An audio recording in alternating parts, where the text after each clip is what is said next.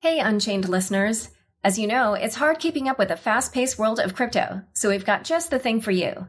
Subscribe to our free Unchained daily newsletter at unchainedcrypto.substack.com.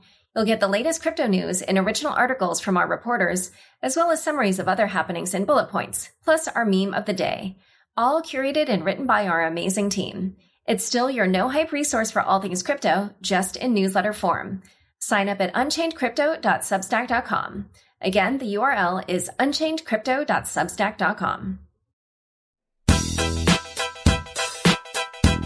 Hi, everyone. Welcome to Unconfirmed, the podcast that reveals how the marquee names in crypto are reacting to the week's top headlines and gets the inside scoop on what they see on the horizon. I'm your host, Laura Shin. This episode is brought to you by QuantStamp. QuantStamp is building the first smart contract security auditing protocol designed to secure all smart contracts in a cost-effective and scalable manner. The technology is being developed by a team of PhDs with over 500 Google Scholar citations. To learn more or request an audit, visit www.quantstamp.com. My guest today for Unconfirmed is Vinny Lingam, founder and CEO of Civic. Welcome, Vinny. Thanks, Laura. Great to be here. What's been on your mind recently? Lots. I think specifically just the sheer size of the crypto economy. I think we're up to 5,000 projects, maybe even about 7,000 to 10,000 companies worldwide in crypto, representing, I'm guessing, 5 to 10 people per company. It's probably like 100,000 people working in the crypto industry. And that excludes all the traders, obviously, on the exchanges. So I think the sheer size of this economy is quite staggering. And what do you think that means in terms of actual value that we're seeing out of it yet? I think the concerns I would have, there's obviously lots of pros to this. There's a lot of companies doing some great things, a lot of projects building amazing technologies and pushing things forward. And as I like to say, it's really tech innovation and experimentation on a global grandiose scale. It really is. We've got so many people and companies working on and teams working on projects which could fundamentally change the way we do thousands of things, make it more efficient, etc. The concern that I would have right now is, out of all these projects, I'm not really seeing outside of the sort of monetary use cases of things like Bitcoin, etc., and maybe ICOs and Ethereum, etc. I'm not seeing much adoption of these technologies outside of pilots. There's lots of pilots happening and deals being done on the piloting side. But I'm just not seeing, companies generating enough, I would say, revenue. And as an investor in some of these companies, I think the crypto economy is very nascent right now. And there's a lot of capacity being built up. So you've got, projects that are trying to increase throughput and capacity and scalability, etc. But outside of the crypto world, no one's using this stuff. There aren't many big companies signing these deals. They're all kind of hesitant right now.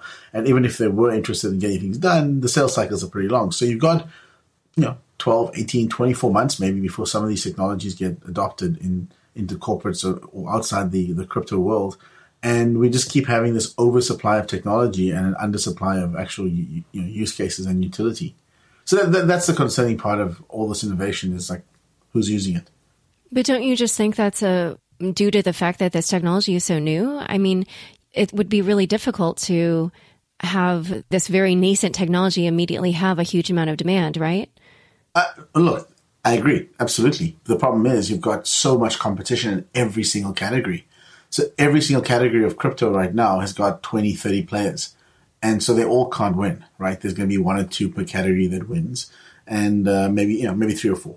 But the rest are going to fail. So you're going to have this, which is fine. I think we expect that 90% will fail, in the short to medium term. But the winners will win big, and therefore it'll pay off the losers. So I think the economy as a whole will probably be okay. But there are just too many companies competing for the same small slice of the market that exists today. And some of these markets, I know we're trying to create new markets and do things the way they haven't existed. But at some point, there's got to be revenue to fund these companies because they can't sell crypto forever. Maybe they can. Maybe it's just one of those weird things where you can keep selling crypto and funding an economy that doesn't generate any real sort of revenues or value outside of just cool innovation. I kind of think that's it's a little bit aggressive on where things are going. What factors do you think will determine which companies or which projects will be winners? Look, the adoption cycle is critical. So, if you've got consumer-focused companies, what are the consumer metrics like for those projects and companies? Like, which consumers are using them, how many, how fast it's growing, what's the revenue model, if any, etc. So and it doesn't have to have revenue; it just needs to have traction. I think that's the other thing. Like, these things don't have to generate profits necessarily; it just needs to have usage and traction. And I mean, there's too many of these projects just have no usage. No one's actually using it. And so the teams keep building this tech, but there's no one really big enough that if they had these users, that would result in anything meaningful. So, I think there's some really cool things that are happening, but we're very, very early on. And I think that my concern is, like, if you think of it at a very macro level, 50,000 to 100,000 people working in crypto right now, the sort of total salaries that they would be expecting, or the money that they have to earn per month is staggering. And that money has to come from somewhere. So it's coming from these companies and projects and these people selling crypto or digging into their savings or their other gains from other crypto. And it can go on for a while, but at some point, unless there's an inflow of revenues to the sector, the network effect of the currencies itself can only go so far. And so these, like, you asked what I'm thinking about. This is what I'm thinking about. How do we make this sustainable as an industry? So you and I were both together at the Multicoin Summit this week. I did not get to go to the whole thing, but I did see the panel that you served on, which was about dApps. And two of the people on the panel really were talking about this more from a developer perspective, and they were really talking about how primitive the tools are for developers. So do you think part of what you're describing here comes from the fact that we're simply at just such an early stage, and just to even create a really, really basic product in this space takes developers a very long time, because there aren't kind of like, I'm not a developer, so I don't know all the terminology, but I think, let's say, like libraries or just different tools that have been developed over the course of the internet don't exist yet for blockchain? That's a large part of it. I mean, it's difficult to build some of these.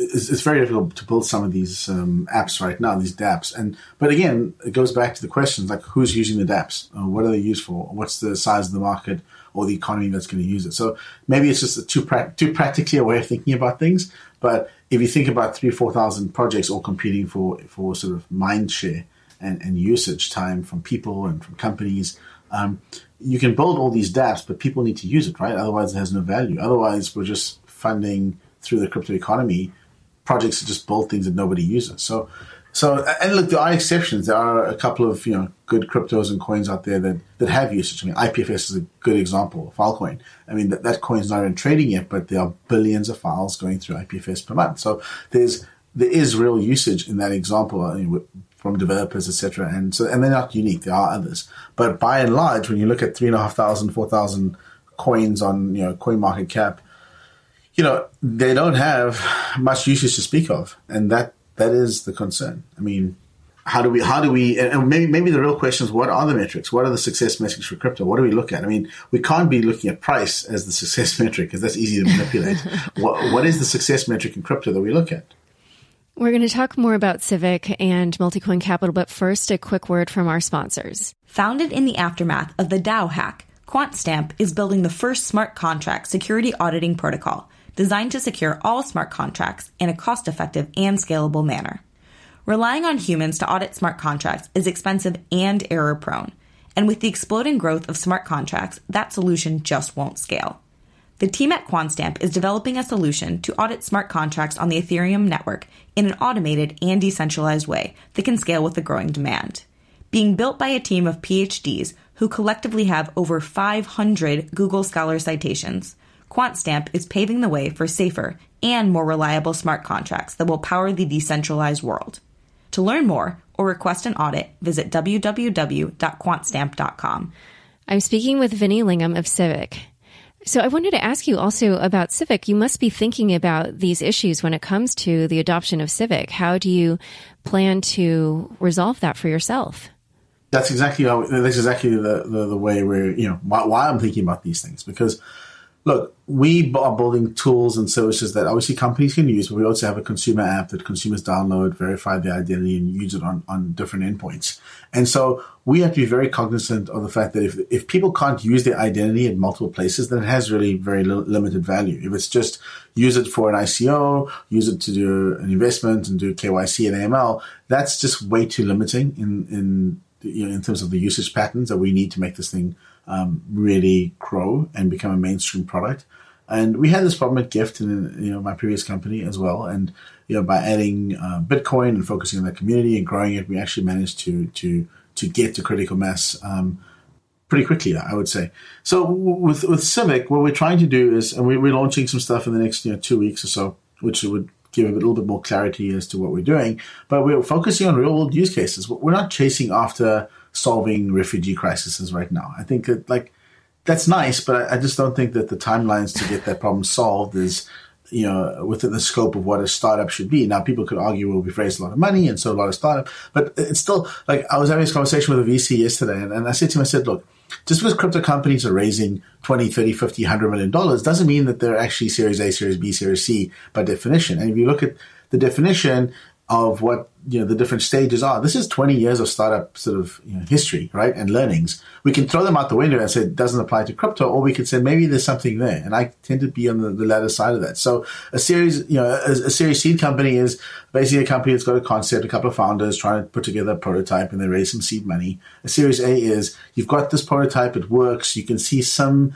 You can see some sort of path to building a bigger business, but there's some good metrics, and you need to put some money into the company to really test it out. So you raise $2 to $5 million.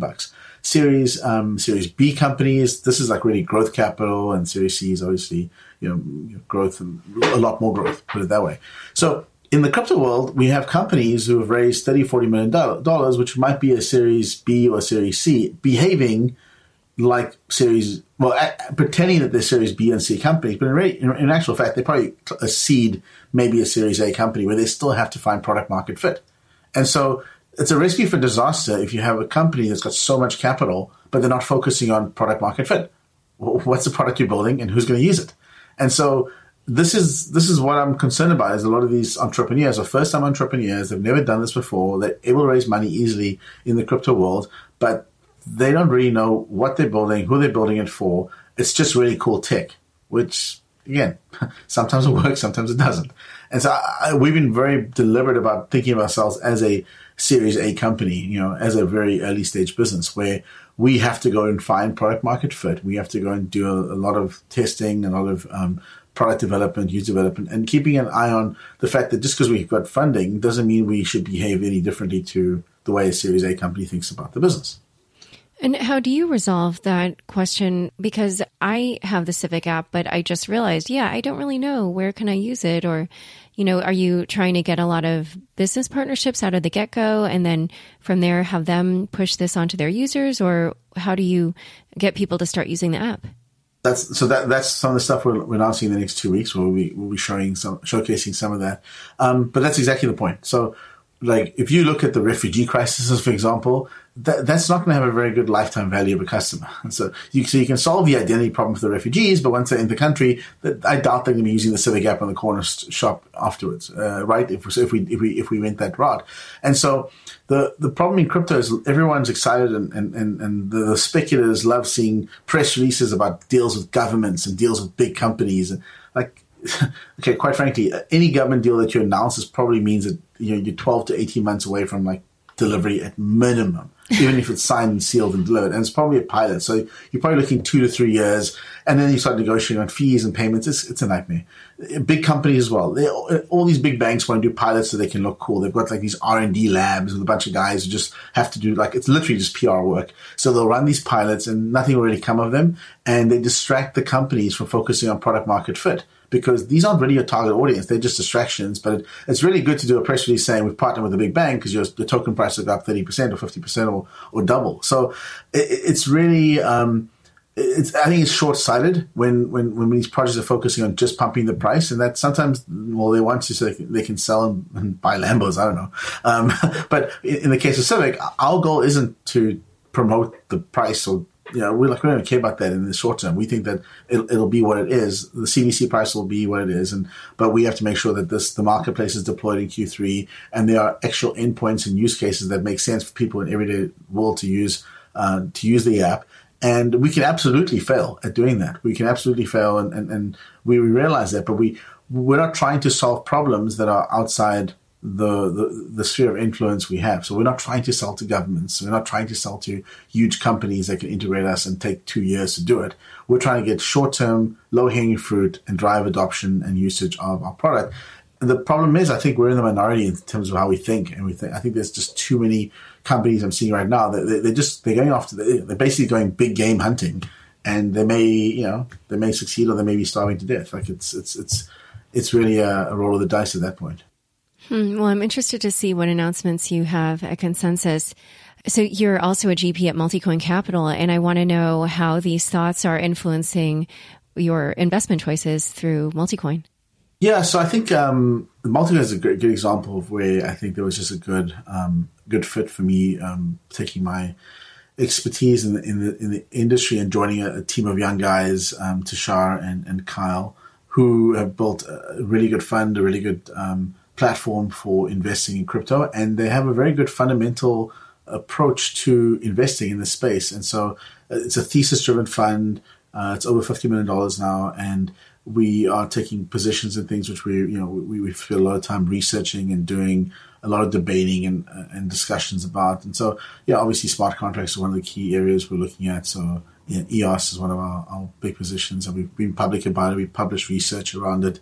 So I think it's whereas Civic is focused on the application layer and sort of direct to consumer model and trying to figure these things out, Multicoin is sitting back and saying, what are if this plays out, who are the big winners in the space? If this is how the market goes, how do we deploy money from our LPs to get the best risk adjusted return? So it really is a hedge fund in the truest sense, where we're looking for great teams, great technology, solving real problems, and being very deliberate about where we go and get where and who we get behind.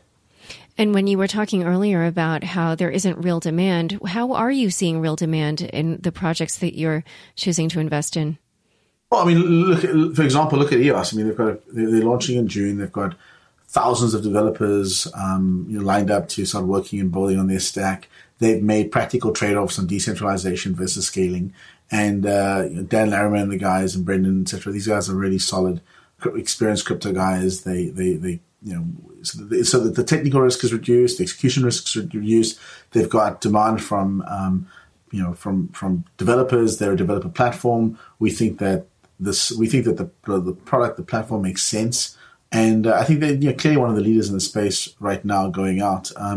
But if you look at the smart contract world, there's only a handful of companies that will be successful. It's just impossible for us to have 200 smart contract platforms worldwide that are at any level of scale that sustains them, right? So it's going to consolidate into a handful, and we're trying to pick the winners in each space. So I think for every sector we go into, we're looking at winners. We think who are going to be the winners and why, and we're taking a longer term view on things, but we do monitor the short term as well, because these are liquid trading currencies. It's interesting that you guys are so behind EOS because, as you know, it's a little bit of a polarizing blockchain and there's a lot of criticism. And I know that you are a big proponent of Bitcoin because it's censorship resistant. And yet one of the criticisms of EOS is that it is more centralized and therefore not as censorship resistant. So why are you such a big fan? Well, so let's understand something. Like, one of my criticisms of Bitcoin is I think we've taken censorship resistance to the absolute extreme, right? It's like everyone in the world needs to run a node, and that's not true. Like, you don't need that level of censorship resistance. You just need it so that the parties who are participating in the system have no real incentive to collude with each other. And so, how many nodes is that? Do we need a billion nodes? Well, some people think so. Well, that's how it's being designed and built for right now. Do we need 100 million nodes? I still don't think that's big enough. That's small enough. And so if you look at like Satoshi, where he wrote in the white paper, he thought 100,000 nodes would be sufficient for decentralization. And I kind of agree. I think it's very hard for governments to go take down 100,000 nodes running worldwide in a coordinated effort. They can't even coordinate on global economy and inflation matters. So there's just no way that's going to happen. So that's practical, right? So how do you be practical? Like, what's the right size of decentralization for what you're trying to do? In the case of EOS, They're taking it a bit further. They've got a model which, arguably is a lot more centralized, but for what it is and what it's meant to be doing, I don't think it matters. I think the companies that are using them don't really care about, they're not worrying about the censorship resistance to the nth degree. This is not Bitcoin. This is not censorship resistant money. This is a platform for developing decentralized applications. So what's the right level of decentralization? Like, what's the right trade-off? In Bitcoin's case, there's just an unwillingness to do any trade-offs. And in EOS's case, it's like, what's the right, like horses for courses, right? And so I think it's a more practical approach to solving some of the problems that we have in crypto and when it comes to scaling. All right. Well, it's been great having you on the show. Thanks for coming on Unconfirmed. Always good. Thanks, Laura. Thanks so much for joining us today. To learn more about the topics we discussed, be sure to check out the links in the show notes of your podcast episode. New episodes of Unconfirmed come out every Friday. If you haven't already, rate, review, and subscribe on Apple Podcasts. If you like this episode, share it with your friends on Facebook, Twitter, or LinkedIn. Unconfirmed is produced by me, Laura Shin, with help from Elaine Zelby, Fractal Recording, Jenny Josephson, and Daniel Nuss. Thanks for listening.